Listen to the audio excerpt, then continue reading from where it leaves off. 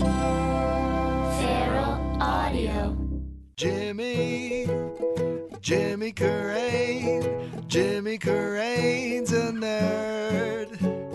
Jimmy Carrane's an improv nerd. Jimmy Carrane's a nerd. Oh, Jimmy. Hey everybody, this is Jimmy Carrane, and you're listening to another episode of Improv Nerd. And this week's episode of Improv Nerd is brought to you by the Atlanta Improv Festival, running June 16th through the 18th at Village Theater. Submissions for teams are open until May 19th. Enjoy a weekend of great performances, workshops, and shenanigans in the coolest theater in Atlanta. Hurry, and you might even have a chance to win $500 in an improv cage match. For more details, check out AtlantaImprovFestival.com. That's AtlantaImprovFestival.com.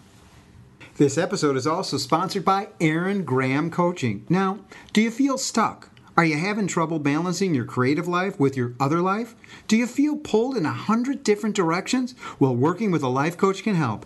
Aaron Graham Coaching provides one-on-one life coaching and workshops for creative professionals to help you get unstuck, find balance, and achieve all your goals. A veteran improviser and actor himself, Aaron gets it. Visit AaronGrahamCoaching.com or find him on Facebook. Aaron Graham Coaching. He's got your back.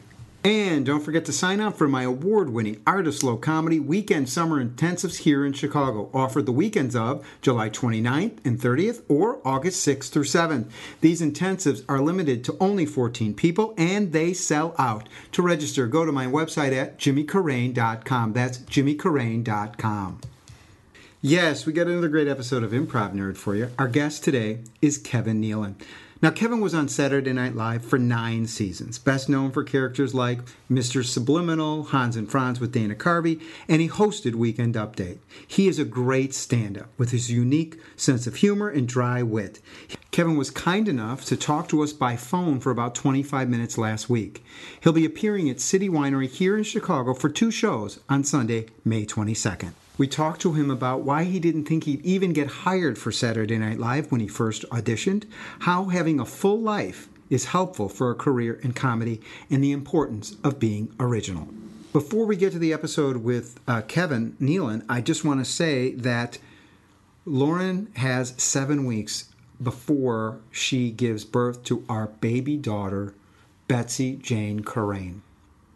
And as I say that, I'm getting a little choked up, scared, really, and a little, a little choked up is the best way. Sad, I guess, maybe. Excited, even. Don't tell Lauren that I'm excited. But there is some excitement there. People also ask me a lot now, how's Lauren doing? She is doing okay. She's a lot more uncomfortable in her stomach because the baby is getting bigger. She has this acid reflux in the back of her throat, so she's taking a lot of Tums. Her hormones have been okay. There's only been a couple times, I think, that she's blamed me for being pregnant and having a baby. So I take that as a win. People very rarely ask me how I'm doing with the pregnancy. And, I'm a very selfish and self-centered guy. So since you asked, I'm in a state of terror. I'm just filled with anxiety 24 hours a day, 7 days a week. But would you expect anything less? And in this interview, Kevin Nealon is kind enough because he had a child at 53 or 52, something like that. I'm going to have my first child at 52. So he gives me some advice for being a first-time dad. I hope you enjoyed this episode. Kevin gives some really good practical advice for people in comedy today. So here it is, the Kevin Nealon episode. Enjoy. Jimmy's a nerd, he's a nerd, oh yeah. Jimmy's a nerd, he's a nerd. Kevin Nealon, thank you for being a guest on Improv Nerd. My pleasure. Okay. Now, when you were a kid, you said you wanted to be a stand-up comedian, and you watched a lot of comedians on late-night talk shows. What was it about watching those late-night talk shows with those comedians that appealed to you for comedy as a profession? Well, I thought it was such a great craft to be able to come out without any kind of, tools or anything, just your voice, and to be able to affect that many people. And I just loved the idea of it. And it wasn't something you saw a lot. Growing up as a real small child, you didn't hear about people having a job as comedians. And you grew up, you went to Catholic schools and stuff like that. How did your parents react to you wanting to go into comedy? Well, I went to a Catholic high school, for 2 years at one Catholic high school and 2 years at another, just parochial schools. And they were always very supportive. No matter what I wanted to do, my parents were supportive, and that's why I was very fortunate to be born into that family. And they're very excited about it because I was excited. How important is it to have support from your family in comedy? Oh, it means everything. I think, you see a lot of adults now, and if they're, not well balanced or they have, issues or depression, a lot of it goes back to the family. I think that's a big part of, the people in our country, whether they grow up to be a criminal or not. Sometimes I think that has a large part to do with it. And then there's mental issues too. But it's really important. And how did they support you early on in your career? Did they come out to shows and stuff? Yeah, well, they would always call and ask how it went, and they were interested in hearing how it went, and they were constantly praising me and encouraging me, and I knowing that they were fine with it meant a lot. And then after college, you moved to L.A. and you start to pursue stand-up professionally, and you meet Dana Carvey on the stand-up circuit. And when SNL hired him, he recommended you for the job. And you said you thought you didn't have a chance of getting it because you were a stand-up and not a sketch player. How do you think that helped you with the audition for Saturday Night Live? Well, yeah, Dana recommended me and I think a couple other people. And it helped me because there was no pressure on me. I had very low expectations, about getting that. So I was like the only one that went in there and auditioned that wasn't nervous. Everybody else was pacing and sweating and going over their characters, and I didn't even have any characters. I would just go in there and do some of my act. But I think they were looking for the chemistry. That was the main thing. And the thing that I find interesting with the chemistry, you on Saturday Night Live, you worked with Dana Carvey and Phil Hartman, John Lovitz, just to mention a few, Chris Farley later, and these people all were doing characters. But you were always known for playing, more of the straight man at times, more of a dry style. Why do you think your style worked with all those personalities? Well, I think that's just it. They were all very big personalities that had broad characters and interesting characters. And eventually I developed characters because I had to, because I was on the show and I was living in New York. And, I would come up with the Hanz and Franz or Mr. Subliminal or Mr. No Depth Perception or whatever, But you really need that chemistry, that synergy to work. You can't all be doing characters. Somebody has to be doing the straight guy. And how did you make that adjustment for writing for yourself, as a stand-up to now? I mean, you're thrown into the deep end. You have to write sketches. That's a good question, and it's true. I thought about that a lot, and there was a transition. It was going from writing jokes, setups to punchlines, to writing, full sketches and characters, and it was a really interesting challenge and fun challenge, and I ultimately rose to the occasion. Did you seek out help from other writers or other performers on the show? Well, you learn so quickly because you're thrown into this mesh of people that, they're there all the time and you're just constantly living there. It's like you're in a boarding school almost. So, you're watching what gets on and what doesn't get on, and you watch how people write and who they team up with. And it's really a pretty quick study. And, it's a very competitive environment, certainly to get your stuff on the air. Was there ever a point where you ever doubted yourself at the beginning? Well, yeah, you kind of think, it'll be interesting to see if I survive this or if I get thrown off within a week or two. And you got to remember, too, when we came on that show with Dana Carvey and Phil Hartman and Jan Hooks and everybody, it was at the nadir of its existence. It was almost pulled from the air the year before when guys like Robert Downey Jr. on and Anthony Michael Hall and those people. So I went in there with low expectations for the show to even survive, and that kind of helped too, because I thought, well, nobody's watching it, so there's not a lot of pressure on me. It's just the people in the studio and the studio audience, pretty much. And in the back of your mind, because you really didn't think you were going to get it in the first place, are you thinking, well, if I last a couple of years, everything else is gravy? Oh yeah, absolutely. I mean, just if I was just on one show, it would have been, really cool. And everything happened so quick to me because I never even, when Dana was up for it and I was dating Jan Hooks at the time, she was up for it, I had no inclination at all that I would ever be considered for it until Dana threw my name in the hat. And you know, and then things happened so quickly. I was in New York before I even had a chance to tell a lot of my friends that I was on the show. I've done a lot of research, but I never knew you dated Jan Hooks.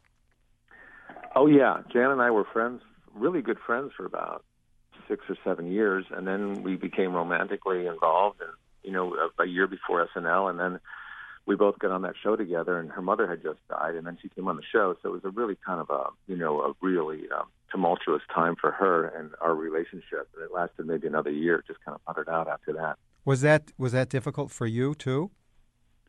It was difficult. It wasn't difficult for me to be on the show, but it was difficult for me to be on the show with her and trying to do the show and then also accommodate her feelings and, you know, her sadness about her mother passing and also her anxiety about being on this show. I mean, she had severe stage fright, so I wouldn't have to, but I would take time and, you know, be with her on Friday nights and try to, calm her down. What were some of your all-time favorite sketches on SNL? Boy, there's so many because, you know, I've been there for 9 years. So there was everything from Hanz and Franz to doing Weekend Update to Mr. Subliminal. And then there were some of the obscure ones that I really loved doing, like the bathroom attendant sketch that I wrote about a bathroom attendant in a very small bathroom. And then also Mr. No Depth Perception was fun. And then there was a character I did with Phil. He did the Mace character, and I was like the hostage or the peeping Tom with him. Mm-hmm. Is there a moment of like surrealness, like, oh my God, it's the an after party where it's the Rolling Stones and the Beatles and it's you at a booth or something like that? Yeah, it was surreal, and a lot of times I have to pinch myself, especially in the first year when I would be rushing from a scene to go change to another one, and the band was going on, and it was the Pretenders or Paul McCartney or whomever, and I would just say to myself, "Oh my gosh, I'm on Saturday Night Live, and the band is playing, and I'm here in New York. It's crazy." And were you ever starstruck with hosts? Like, I'm sure you got to work with some of your idols. All the time.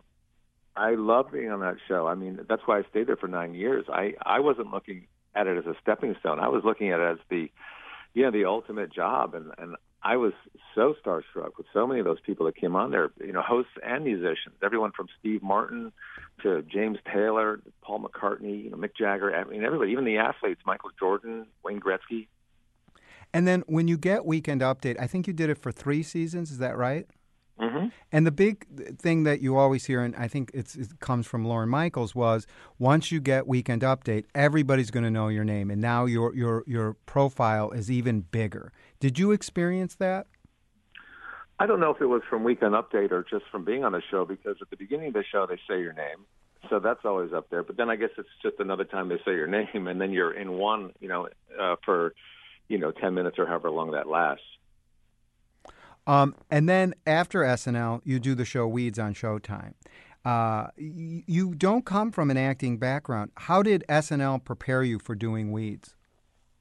SNL was like the boot camp, for comedy and acting, for everything, basically, even for life. I could get dressed so quickly now and take a shower so quickly because I'm so used to it, from getting dressed in between, having like a minute and a half, however long a commercial lasted, to getting into my clothes for the next scene.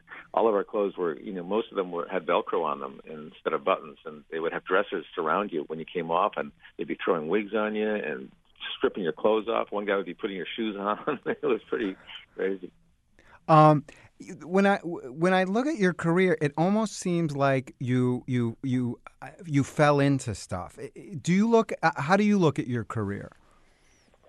Well, I say this to people, a lot of people ask me how I got on Saturday Night Live, although they phrase it more like this: "How did you get on Saturday Night Live?" Yeah, with a lot of contempt. I agree. Yeah. I was lucky.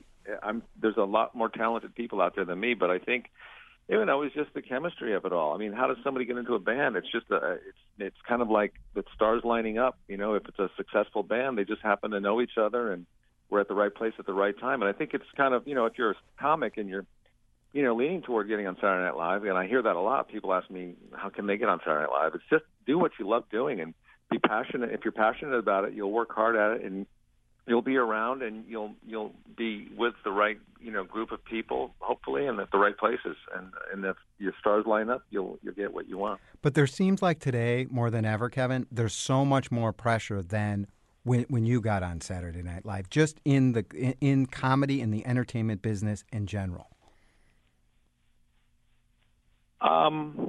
Yeah, I don't know about that. I mean, there's always the pressure we put on ourselves. I think maybe there was still a lot of pressure when I won, even though I thought the show was going to get canceled, and we were on a dying show. But we had that pressure of trying to kind of revive that show and stay in New York and stay having this job. But there are high expectations now because there's such a short attention span for everything. With all the social media and all the network shows, the different platforms for having shows don't last that long. And it's just, you really have to come out of the gate strong and grab people's attention because people have a very short attention span. In 2008, you wrote a book about having a son when you were 53 years old. I am about to have a daughter at 52 years old. What is a piece of advice you could give me? Well, spend as much time as you can with the child and be supportive like, my parents were. I'm kind of emulating my parents and encouraging and spend time with them and let them see their grandparents a lot. If they're still around, they're probably getting old. I have this feeling like once the kid comes, my career is over. How did you deal with that? Well, my career, I think, just kept going in the right direction because when you bring good things into your life, it makes you a better person, I think, and it makes you more creative, and it just adds more flavor to your life, and you write about it, and you talk about it, and it makes you feel good. And they also say to me, when you have a kid, there's going to be more opportunities, more money comes. Tell me, Kevin, you experienced that. Yeah, I don't know whether that would have happened with or without the kid, but I remember hearing two comics once talking. I think it was Charles Fleischer and Michael Richards back at the Improv, like in the 1980s. And I think, one of them was going to have a baby, but he was worried about it because they weren't making enough money. And the other one said, the money will come. Don't worry about the money. You just have the baby. Oh, I hope because you could always sell the baby. Right. Yeah, and I'm having a daughter, so isn't it a little more? They're more in demand. You can get a higher dollar for I believe so. Okay, I believe so. And also the cool thing is, you'll experience a love that you've never had before. Even if you love your wife so much, when you have a child, it's just, I can't even describe the amount of love and you would take a bullet. You take a bullet for them just not to have a cold. Mm-hmm. And because the last couple of months with my wife right now, we were fighting a lot. The hormones seemed to be raging. How did you get through that, to the home stretch? Well, you're already halfway there. You know that it's hormones and it's not her. It's just certainly a challenge. I mean, I remember my wife, I was looking at a magazine, and there was a couple pages ripped out. And I said, what happened to the magazine? What the pages here? She goes, she eventually told me there's an article about how pregnant women are in the most murdered demographics. And she thought I might see that article and get an idea. So she tore it out, she shredded it, and personally hand-delivered it to the garbage can. Well, that's comforting, Kevin. Today, but I told her I didn't need that article to get that idea. I could have come up with that myself. Yeah, I thought it would have been funny if I brought the article back in and taped it all back together. Yeah, I don't think she would have been too upset about that. No, not at all. Yeah. Today you're back doing stand-up and touring around the country. What is different for you today doing stand-up than when you started out? Well, it's funny. A lot of people think I'm back doing stand-up, but I never stopped doing it. It started off with my passion, and I never let it go. Even on SNL or on Leap, on the hiatus or the off weeks, I would be doing stand-up either in town or a road gig somewhere. But as far as it changing over the years, I think that with the advent of social media and so much access to everybody, you could just start comedy today and put together some jokes and go on, your Facebook or whatever, and just put it out there, or YouTube, and people will comment about it. They'll know your name, and maybe people will help you with your jokes. So it's kind of streamlined, I think, but you still have to be good. You have to be good. Now you seem like someone who has a really balanced life. You enjoy golf. You play poker. You're an accomplished banjo player. You're a dad. You don't seem like someone who is like totally obsessed with comedy. How does having such a rich, full life help with developing stand-up material? Well, I think it's kind of like a watercolor painting. Do you ever watercolor paint? Yes. Where you coat the paper with water first, and then you take a little paint you put on there, and it just spreads out. That's kind of what happened with me. I started with stand-up, and that was my sole focus. And a lot of times I'll talk to comics, and they won't even be in a relationship because they're just focusing on their act, and comedy is their mistress, they say. And that's good, but you have to have a life. You have to have something to draw from, and you have to be happy in order to work and go out and, be in a hotel alone and for, a week in a row or whatever, and not, beat yourself up. So you have to have a full life. Do you also work on yourself? I went to your website, and I could totally relate to this. You're raising money for a movie about a story about people pleasing, and I'm a huge people pleaser, and it certainly hasn't served me in my life. Do you do therapy? Do you do other things, but to work on your self development? Oh, sure. I've for a long time I had trouble saying no to people because I wanted to be liked. I guess that was the bottom line, and I wanted to be accepted. But I have had therapy over the years. Not a ton of it. I went through a divorce and I got therapy, and occasionally, I'll go with my wife. We'll go to counseling just to keep it solid and all that. But it's all good. It's kind of good to kind of think about why you do things, and so I've read all those self-help books too when I was in my early 20s. Trying to get through that. Life is difficult. That's the first line of the books. So how did you overcome people pleasing? Well, I still haven't completely overcome it. It's just I kind of know how to control it now, and I kind of know when I can't do something, and I don't want to inconvenience other people. That's usually what you do when you're a people pleaser and you can't say no to people. You're making strangers happy, but the people that are paying the price are the people that you live with and you love. So once you kind of realize that, you kind of think twice about it. And it's kind of getting fun to say no to people now.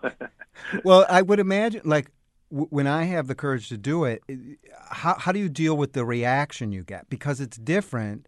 I mean, there's all sorts of feelings that we have inside us because I know for me, I'm afraid to say no. Yeah. Well, here's a good example. I just became the honorary mayor of the Pacific Palisades, the town I live in. Congratulations. Thank you. And a lot of, when they asked me to do it, I said, well, I don't have a lot of time. I work a lot and I travel. They said, all you have to do is be in the parade on the 4th of July and the Christmas parade in the car, And I thought my son would like that. So I said, okay, sure, that'll be fun. But since I have agreed, I've been getting so many requests to do things. In front of me right now is from the Girl Scouts of Greater Los Angeles. There's about 100 Girl Scouts that are, getting some kind of a badge or something, and they are asking me to send a certificate to each one, congratulating them, and I don't have the time to do that. So I have to tell them no, I can't do it. I'm getting requests every day where I'm saying no, and you just have to let it go. Do you think that's helping you in your career by saying no? Well, when you've been in this business for a while, it's a business, and you have to run it like a business. And sometimes you have to fire people that you don't want to, and that's part of saying no too. And it's really to help you become successful. We've got to wrap this up. A couple more quick questions. I've always appreciated your style, your dry wit. How did you develop your particular style of comedy? Well, I was influenced by a lot of different comics growing up, and there's certain comics that always appeal to you that may not appeal to other people. And I had a select group of people that I liked, and I don't know if they were that dry, but there were people like Andy Kaufman and Albert Brooks, Steve Martin, and a comic named Stanley Myron Handelman, and there was a lot of it was misdirection comedy. So, when you start doing stand-up, you emulate people that you enjoyed growing up watching. And when I started, everybody was doing Richard Pryor or Steve Martin or Letterman or Woody Allen. And then eventually you have to develop your own style. You find out what you're all about. It's almost like being a blues musician. You have to kind of live life a little bit in order to write. And how long did it take you to find your style? Well, I think your style is always changing too. You know, I mean, it took me, I don't know, probably long time. A long time to find my style. You know, maybe 8 years, maybe longer. And there's the only way you can do it is to get on stage and bomb in front of an audience a lot. Yeah, if you're starting out as a comic, the advice I got that I still remember from a comic who's not a comic anymore, but he told me get on stage as much as possible. Just get up there anywhere. Get up there and do it. I remember going to see a movie once and in Hollywood, and Andrew Dice Clay got up in front of the movie theater crowd. His manager introduced him, and he did 10 minutes before the movie came on. We've really quick to end this. What is one piece of advice you'd give someone starting out in comedy today? Well, the same advice I got: get up as much as possible and write a lot and be original. You have to be unique and original, and because there's so many comics out there now and all of these different platforms, and to stand out, you really need something. You know, and stand up. You got to stand out. There you go. That's going to be on. That's a great quote, isn't it, for a book jacket? I guess so.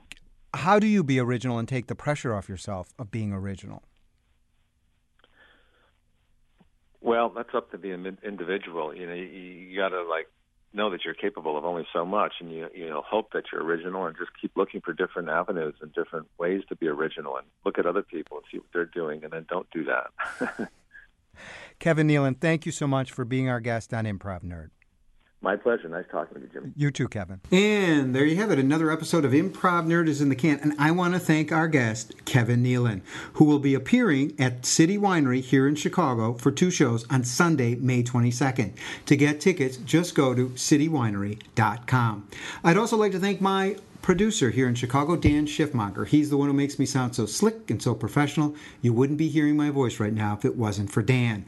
Also, if you want more information about me, Jimmy Carrane, and my award-winning Art of Slow Comedy, classes and workshops, go to my website, jimmycarrane.com. As you know, we're taking over social media, and we're doing this very wisely. We're on Facebook, so go to Improv Nerd and like us, because it really helps with my low self-esteem. Also, follow us on Twitter, improv_nerd, and go to our YouTube channel where you'll see clips from our live shows, and that's Improv Nerd Podcast, all one word, on YouTube. As you know, we're also part of a wonderful podcast collective called Feral Audio. Some of the most unique, hilarious, and innovative podcasts out there. There's over 30 podcasts at feralaudio.com. I'd like to thank both my sponsors today, Aaron Graham Coaching and the Atlanta Improv Festival. And of course, I'd like to thank you for listening. Until next time, remember, walk, don't run. Nerd is a nerd.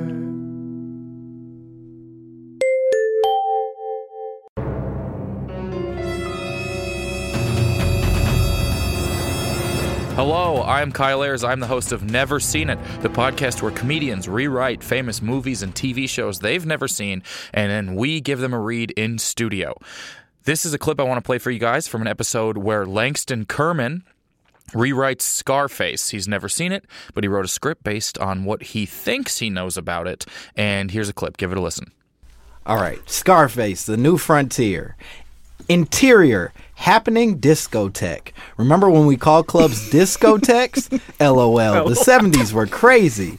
Night.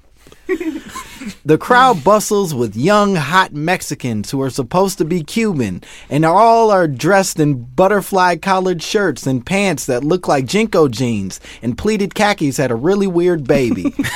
There's sex in the air, and Poppy wants a whiff. Oh my God. Scarface, 22 to 45. Like he's a television audience demographic. Devilishly handsome, not even a little bit Italian looking, so get that out of your dumb brain. Walks through the crowd with the confidence of a man who's going on MTV Cribs with the Yin Yang Twins one day. Does he actually have a scar on his face? Fuck no. Why would you even ask that? That's not important. What's important is that he is not at all a problematic stereotype and that he has come for his cocaine. As he approaches the red rope of the VIP, pronounced VAP in Spanish, Oh my God. he spots his dear friend who is almost certainly going to become his enemy by the end of the film, Smooth Skin. Scarface yells out his signature line.